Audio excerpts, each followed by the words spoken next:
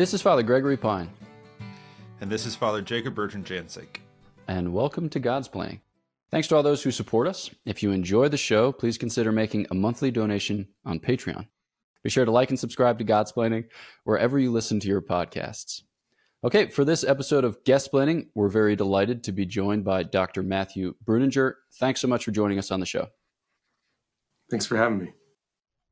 Okay, so folks may know you or will know you from contributions that you've made in a variety of different, like Catholic outlets. So I'm thinking of like Pints with Aquinas or Seek recently, where we crossed each other's paths, but I was on a mission to get like a shot of espresso, so I didn't stop / we didn't stop. But for those who don't know you,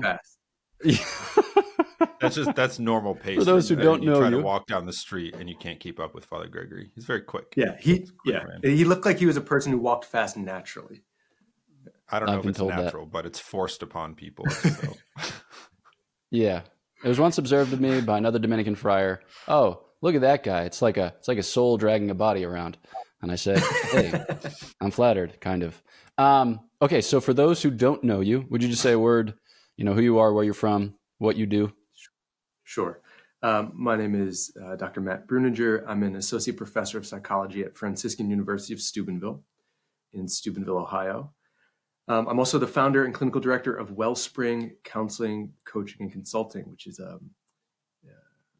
as the name indicates, it's a private therapy practice and consulting firm where we try to help people grow spiritually and help dioceses and parishes and religious orders with any mental health concerns and human formation issues, that sort of thing. And I also recently published a book. I have a new book out called Finding Freedom in Christ, Healing Life's Hurts. A study at the intersection of it's a sort of a popular level book where I try to bring together some theology, some psychology, some of the wisdom from the 12 steps, and sort of my story of how I think healing happens. So. Nice. Okay, that's beautiful. And I think that, in this episode, we're going to focus a little bit about healing, or we'll focus a little bit on healing. I struggle with prepositions. They're tough for me. And it's interesting because we had Sister Miriam James Heidland on a few months back, and we talked about healing. And we had Sister Bethany Madonna on, and we talked about healing. And they brought very different perspectives, complementary. And I'm hoping that we can do something similar from your kind of clinical vantage, but also, your personal experience. So maybe we just start lay the land. It seems to me that the 21st century, we talk a lot about healing. It seems like we have a pretty well-developed vocabulary and grammar of wounds and woundedness. Maybe I imagine there are some advantages to that, some disadvantages to that. What would you see would be the advantages and maybe some of the disadvantages? Yeah. So, obviously some of the advantages of language gives you the ability to communicate experience. And so some of the advantages of having, a grammar or language around this stuff is it has in some ways allowed us to communicate particular experiences, hurts, pain, psychological, distress, to communicate it with greater clarity and greater precision. In some ways, though, I think grammar can become sort of hyper-developed to the point where language can sort of become hyper-developed to the point where you're maybe making distinctions that don't add much clarity, or you have concepts or terms that begin to lose any substance because you've cut the pie so many times. And maybe relatedly, sometimes the actual weight or content of those words, because we're so familiar with this language, the content sort of becomes stripped. So you'll hear people talk all the time, so-and-so is such a narcissist, or, so-and-so is, I've got such bad OCD. And so we start to use, terms that do have have some precision to them, like colloquially, and that can confuse things. But I think there are there's benefits to having language around this stuff for communication purposes. But I see it get sometimes trivialized or begin to lose some of its substance because we have so many terms. I'm a clinician, I'm an academic, and I have a hard time keeping up with students will say, "Oh, Dr. Breuninger, have you heard of this type of OCD?" And I'm like, nope. I mean, it's just in some ways, sometimes the language advances so rapidly, it doesn't always latch onto concepts or constructs that are going to have legs. And so I think oftentimes we course correct over time, but that can be problematic. One of the, I mean, I'm, as most of our listeners probably know, maybe no, I don't know, but I'm a pastor, so I deal with, that makes it sound like my parishioners are people to deal with. I work with, I'm surrounded by a whole host of people, generations, this sort of thing. But before I was a pastor, I was a vocation director, so working with young men, thinking about the order. And before that was in campus ministry. So I have, I guess, more experience on this sort of, college age level. And one of the things here, we have our parish in Hanover, New Hampshire, but also our community runs the chaplaincy at Dartmouth. And one of the things that I think is not just an experience at Dartmouth, I'm sure at Franciscan, but universities, as you were explaining, there's sort of proliferation of language and like micro diagnoses or that kind of thing. But also it seems to parallel with a sort of the need, like a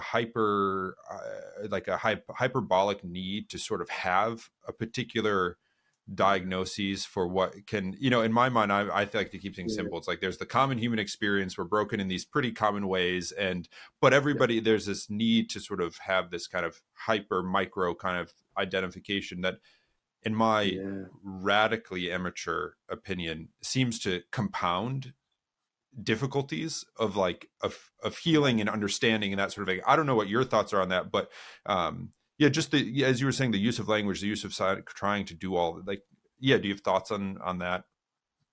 Yeah, look, I think you're right in some sense. And I'm sure you could trace, I'm sure there's a number of causes for this, but in some ways it does seem like there's been a general sense or loss of identity. And one way to carve out a space for identity is to sort of have this clear label for yourself. This is who I am. I've got this, and it gives you a feeling. And by the way, you have to have so many different versions of this thing because we want to feel unique. We want to feel sort of irrepeatable and irreplaceable.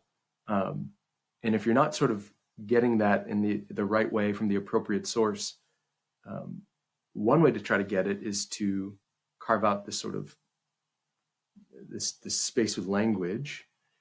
But the problem is, if I've got depression, old run-of-the-mill depression, it doesn't make me unique or particularly give me the kind of sense of identity I want. And so I want to be perceived as having a certain uniqueness. And so it's not just depression. It's, I've got this particular thing, or and you just see this sort of, I like that word micro-diagnosis. Like you've got it becomes so niche and cliche. But I think it's people grasping for a sense of identity. That, the downside to that is, and I'm always very careful to diagnose. I think actually diagnosing, giving somebody a diagnosis and telling them their diagnosis has to be a thoughtful thing, because some people will over-identify with that diagnosis and draw the wrong conclusions about it, or they'll identify it with it in such a way that it will actually hinder healing. And so, oh, Dr. B, I can't do that. I've got generalized anxiety. And so I'm actually oftentimes very careful to even give diagnoses unless I'm being, asked to give a formal diagnosis for an evaluation. And then even when I do, I want the person to understand generally what that diagnosis entails and what they can expect. Because while there has been a lot of language, there's sort of a layman's understanding of these things. There's a lot of misunderstanding around it as well, right? And so people will adopt these terms or these diagnoses without understanding that they can be changed, that there's a strong social or environmental component, that it says nothing about their capacities, or, so I become very hesitant to give a diagnosis. But I think the way we're seeing it proceed culturally has to do with identity and grasping for a sense of unique identity. But that's my gut reaction. I have many thoughts. They are all garbled. Here is one thought that is slightly less garbled. Yeah. I think that it seems to be the case that many people feel that they are held back from the fullness of life in some way, shape, or form. It's like anytime you go to a Catholic event, somebody quotes to you John 10:10, we're promised this abundant life, and then we compare it to our present experience. We feel ourselves like we're missing out. And then we need to have a way by which, like you said, we need to have a handle for capturing this experience so that we can lay hold of it and at the very least have some kind of control over it. And I think often of this line, and I've forgotten who said it, maybe it's Charles Péguy, but early 20th century French author who said, modern man is haunted by the fear that real life is elsewhere.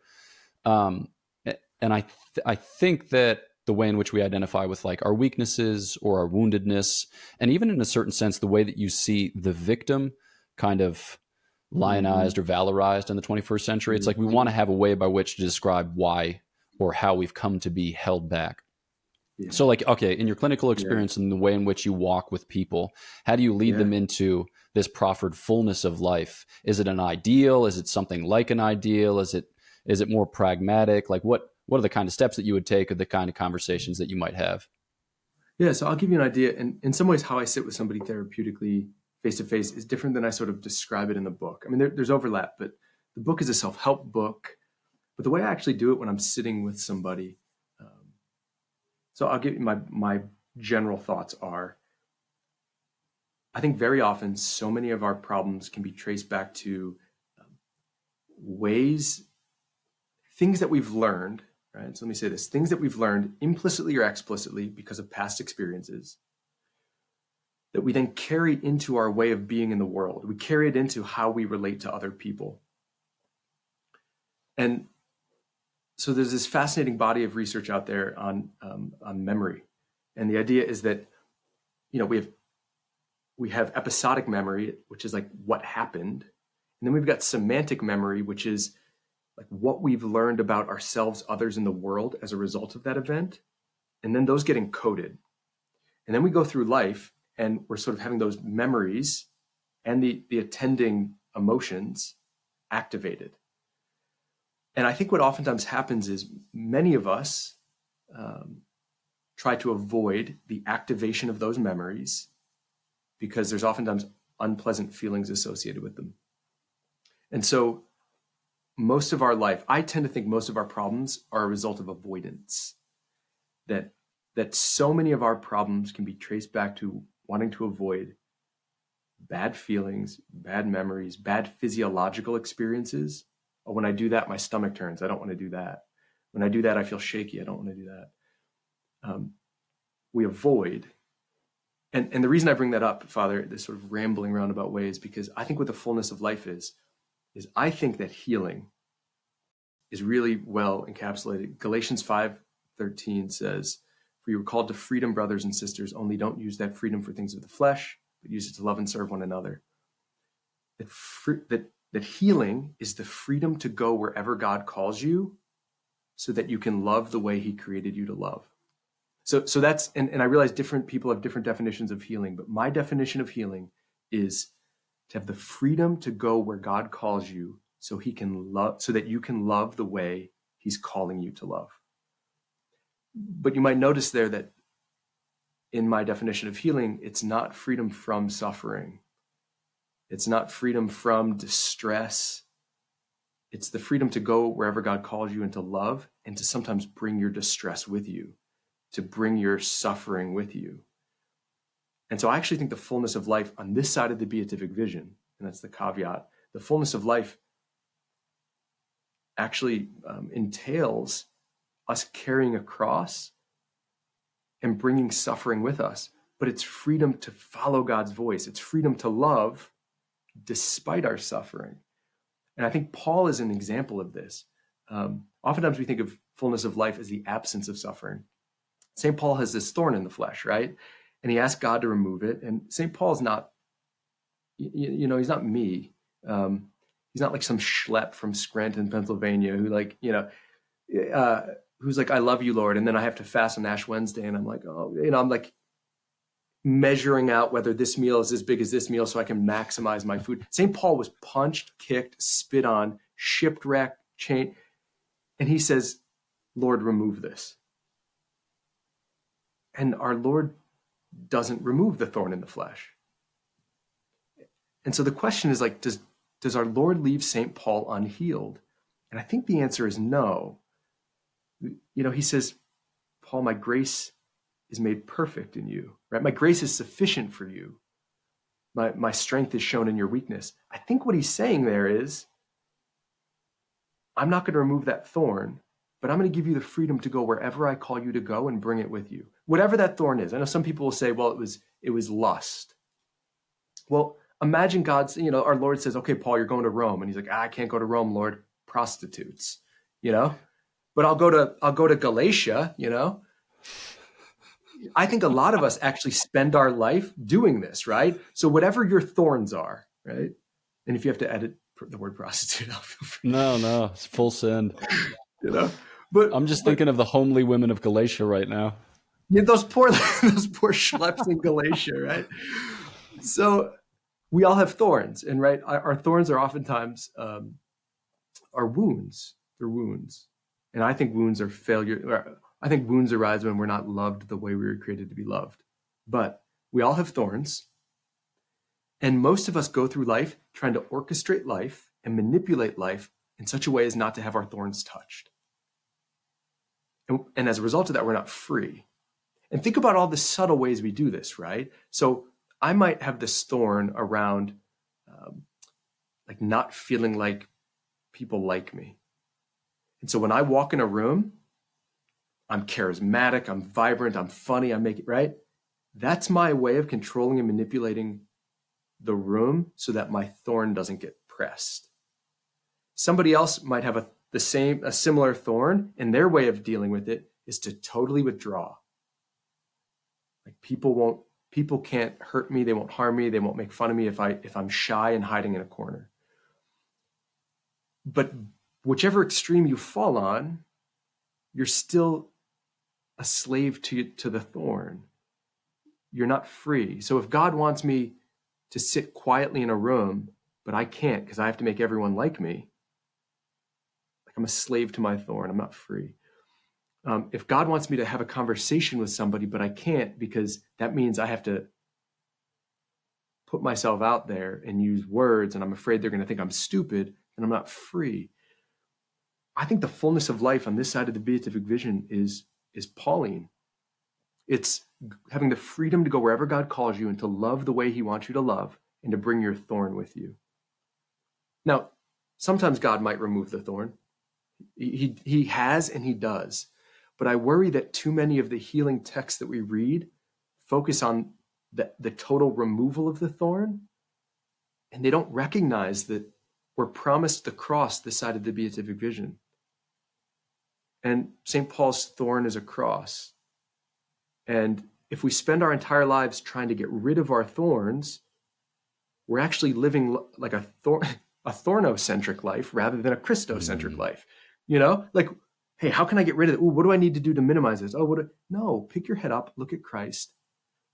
I ask him to remove whatever thorns get in my way of me doing whatever he asks of me today. That's what I ask. God, get rid of the thorns that prevent me from doing whatever you're going to ask. Give me whatever I need to do your will radically. And then I bring with me some of the negative thoughts and the self-doubt and the anxiety. I still get really anxious before I speak. I think God wants me to do this, so I'm going to bring my anxiety with me. Anyway. One of the things you mentioned this idea of identity, and as you're talking about the thorn, and as we were talking about before, the sort of, I don't know, I guess I used the word micro diagnoses. How much? I guess the question. I'm using that in my next paper, Father.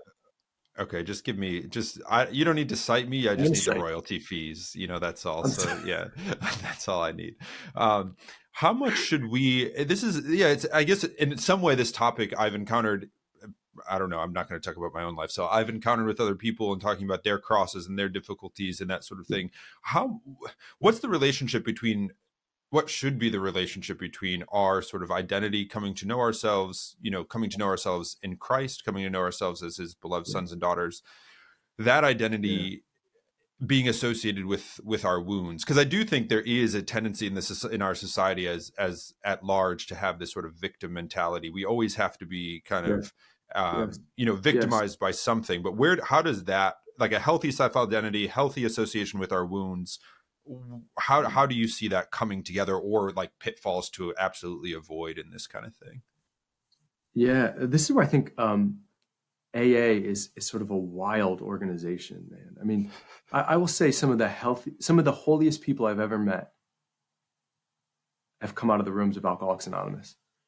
I mean, from needle in the arm drug addicts, from Listerine drinking drunks, to the most humble, radical servants.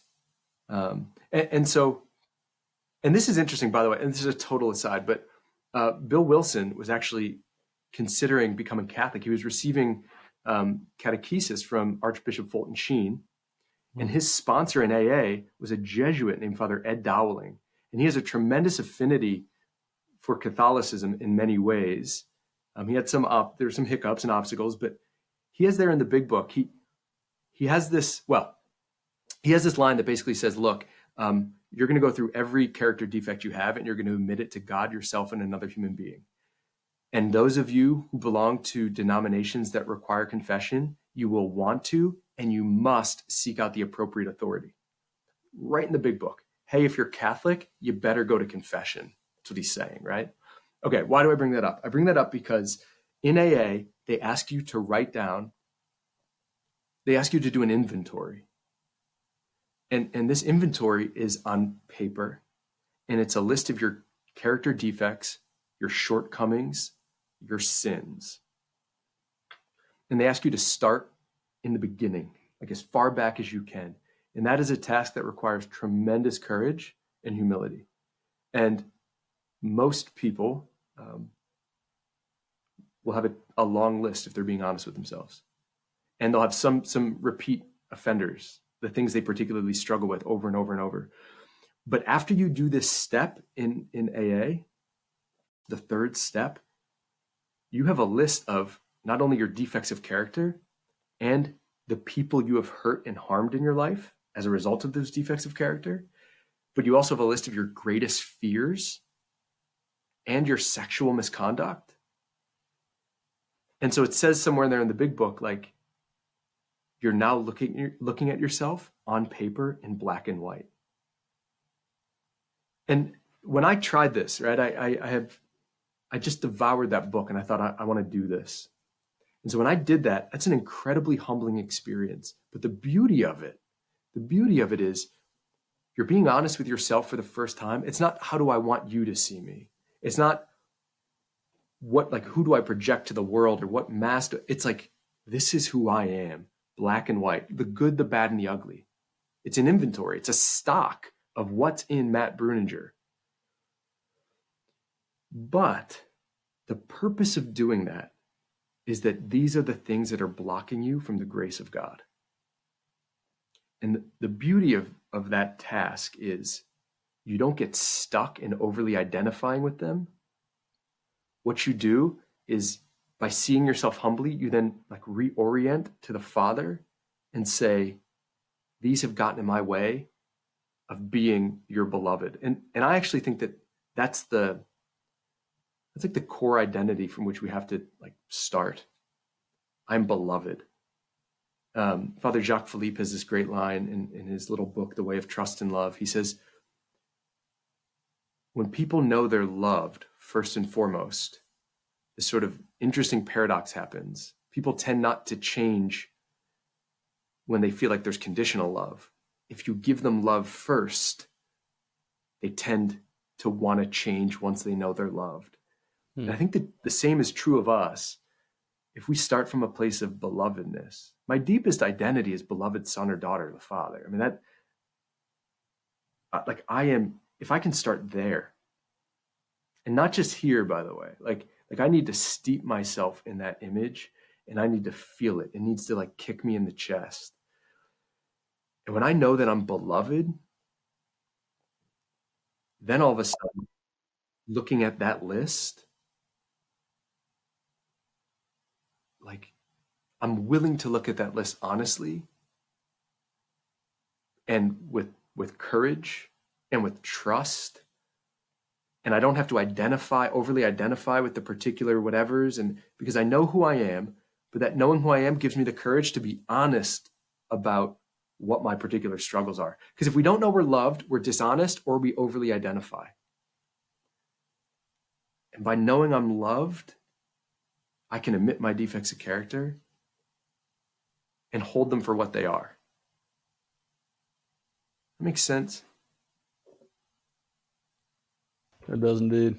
Well, it begins to make sense. It's like, as you're talking, I'm thinking of a couple of things that I read recently, or that blah, blah, blah, backstory doesn't matter. But this one particular line from St. John Paul II, and I think he may have said it at a World Youth Day, maybe Toronto, maybe Denver, I've forgotten. But he said, like, we are not the sum of our weaknesses and failures. We are the sum of the Father's love for us and our real capacity to become the image of his son, Jesus. And the first time I went to the St. John Paul II shrine in Washington, D.C., and on the lower level, they have an exhibit which walks you through his life. And there's a room dedicated to the World Youth Days. And there's a big quotation of that particular line up on the wall as you turn a corner. And I saw those words and I just started crying, which at a certain point in my life didn't happen often. You know, it was like a once a year type thing. More and more, it's become like a once a day type thing, because whatever, we all become our mothers. We're all Freudians deep down. That's it. Yeah. But then I'm also thinking of a line from G.K. Chesterton where he's talking about the optimist and the pessimist, and the optimist is like a kind of maximizer of a sort, and the pessimist doesn't lift a finger because it's all going to hell in a handbasket. And he says, I have no truck with either. I would self-describe more as a patriot. And he gives a very similar description of the transformative power of love. He's talking about this like rundown seaside resort in England. And he says, like, it won't be transfigured just as soon as someone takes an interest in it. It will be transfigured when someone has genuinely already loved it, you know? And yeah, okay. So apropos or pursuant to those two particular quotations, we've been wending our way towards identity, and that there's a feature of identity as individual, which is important because we don't just want to have a corporate identity. We want to know that we are loved, you know, individually. And it's paradoxical because it's not like we're loved for our characteristics. It's that we're loved because God saw not love there and put love there. And yet we want to know that it's a particular kind of love which sees me for me. But that's hard insofar as we worship a God who seems to love everyone equally, at least in a certain sense. So maybe, again, like from your clinical experience, you know, from the people with whom you have walked, how do you capture this sense of one's individuality, like in the Lord, right? That banishes the distance that many of us experience in relationships, or the kind of anonymity that many of us suffer from. Yeah. Yeah.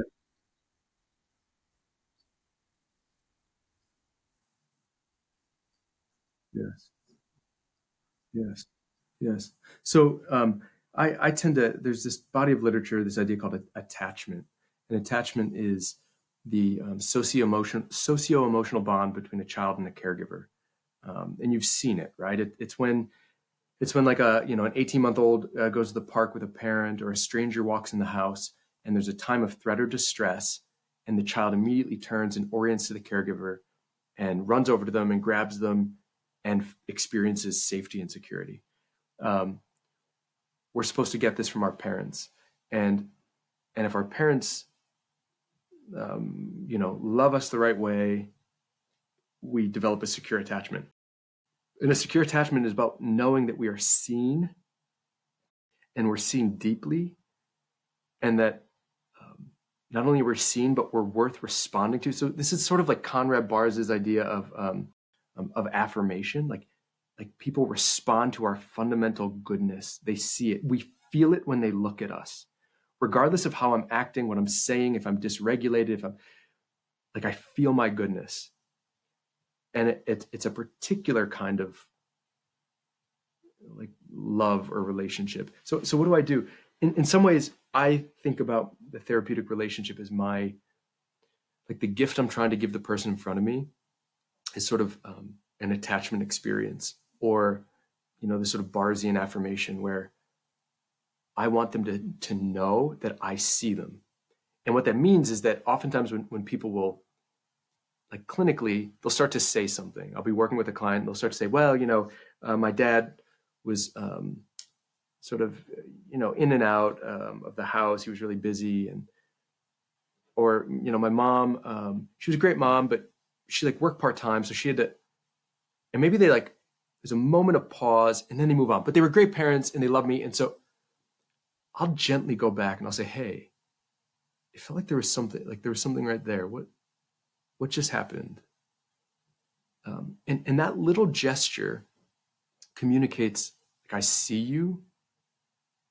I see not just what you want me to see, but I'm seeing what's really happening sort of in your mind and heart. And I'm open to receiving that experience, and I can hold it. I can handle it. It doesn't scare me. It's not too big for me.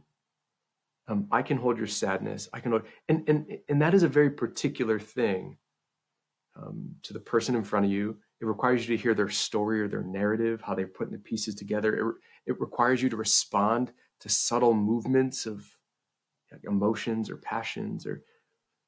But what I'm trying to communicate first and foremost, fundamentally in therapy, is like, I see you and I want to see you. And I don't want to collude in avoidance. Like most of the times, if you see somebody kind of well up and then move on, you move on with them.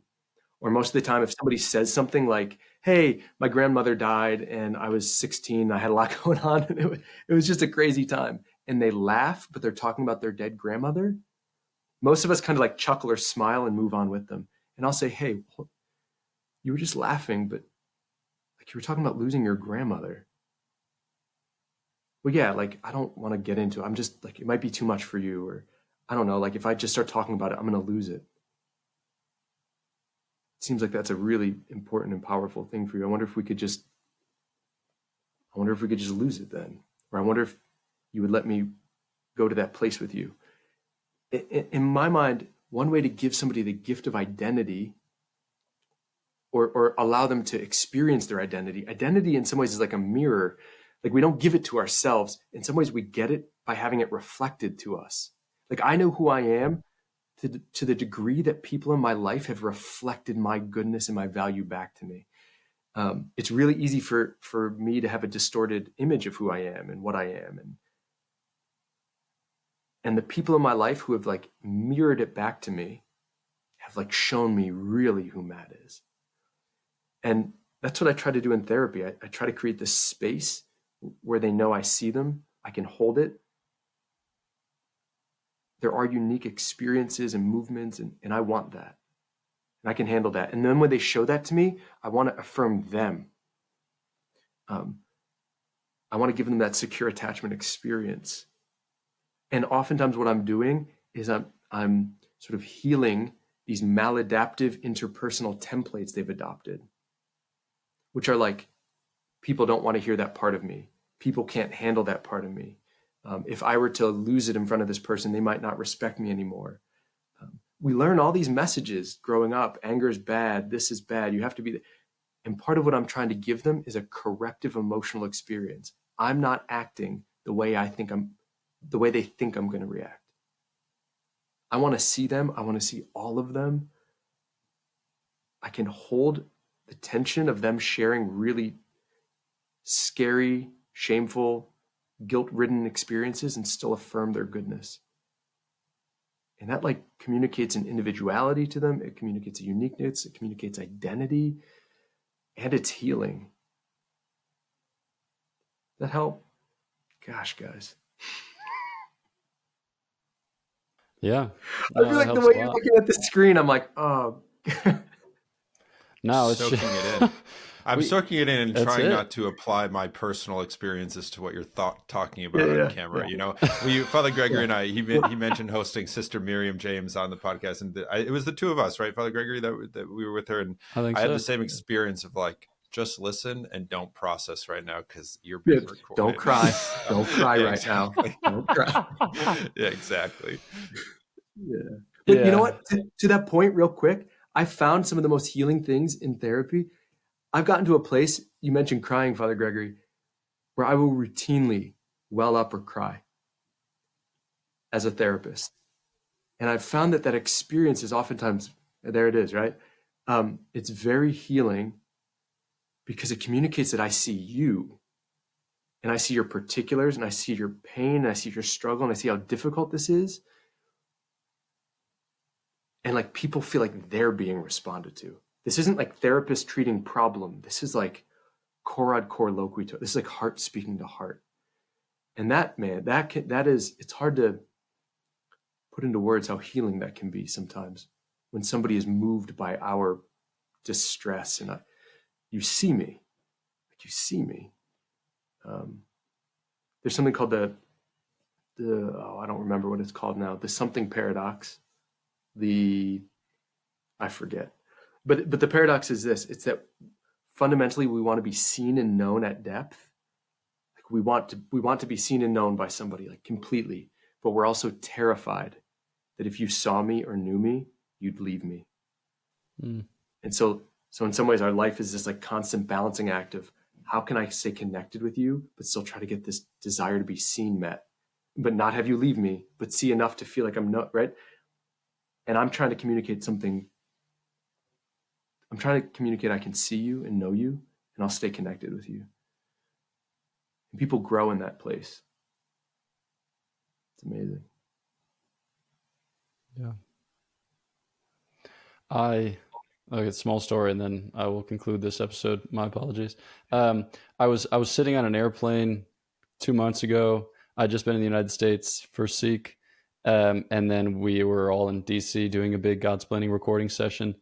And then for whatever reason, I've just gotten more sensitive to jet lag. So it took me quite a few days to get onto normal US time. So like the first day I was back, I woke up at 2 a.m, and then I woke up at 2:30, and then I woke up at 3. So I was just like, with each day, I was feeling more and more raw, just like a big open wound of fatigue and sadness and anger. And then we navigated our way through all of the ups and downs of the days that came in turn. But then I found myself sitting on an Austrian Airlines, plane at Dulles. And I was just like all these emotions were just washing over me. And a friend sent me a poem, and I was like, let me just open this poem and read it. And the poem just described my experience with such perfection that I just started like weeping copiously in seat, 45B of my flight. And like, people are like, this is like at boarding, people are just like walking past me. And I've got like my little crappy pillow, that's just 2 centimeters thick. And I'm just gosh, like, Gregory, you're losing it. But yes, I can corroborate the experience of when you have that, like when somebody reflects back to you, like what you experience with a kind of sympathy without, like condescension or patronization, but just like a genuine openness to your experience. It's just devastating. And it could even be, it turns out, in the written word. No, that's true. Yeah. Beautiful. Yeah. Okay. Well, thank you. Thanks so much for taking the time. Thanks so much for sharing your thoughts, your experience, your expertise. I'm very grateful for it. Yes. And turning now to you. Yeah. Thanks. And turning now to you, the listeners. Thanks as always for tuning into this episode of Guestsplaining. Dr. Breuninger, if they want to follow up with you, you mentioned a book. You mentioned a clinical practice. Are there other places that they can check in? Yeah, I have a small YouTube channel that I've been neglecting recently called Ask a Catholic Therapist, where you can write in questions and I just try to answer them when I'm not being a father or husband or teacher. And I have an Instagram. I'm new to Instagram recently. Same handle, Ask a Catholic Therapist, where if I'm walking somewhere and have a thought, I just record it. And it's not beautiful. I really like Instagram for a lot of people is just beautiful. Like mine's like me holding a baby being like, hey guys, a word about shame, it's like not pretty, but you can find me on Instagram. So. Okay. Wonderful. All right. Thanks again for tuning into this episode of Guestsplaining. Please follow Guestsplaining on Facebook, Twitter, Instagram, TikTok, all the above. If you would like the episode, subscribe on YouTube or your podcast app.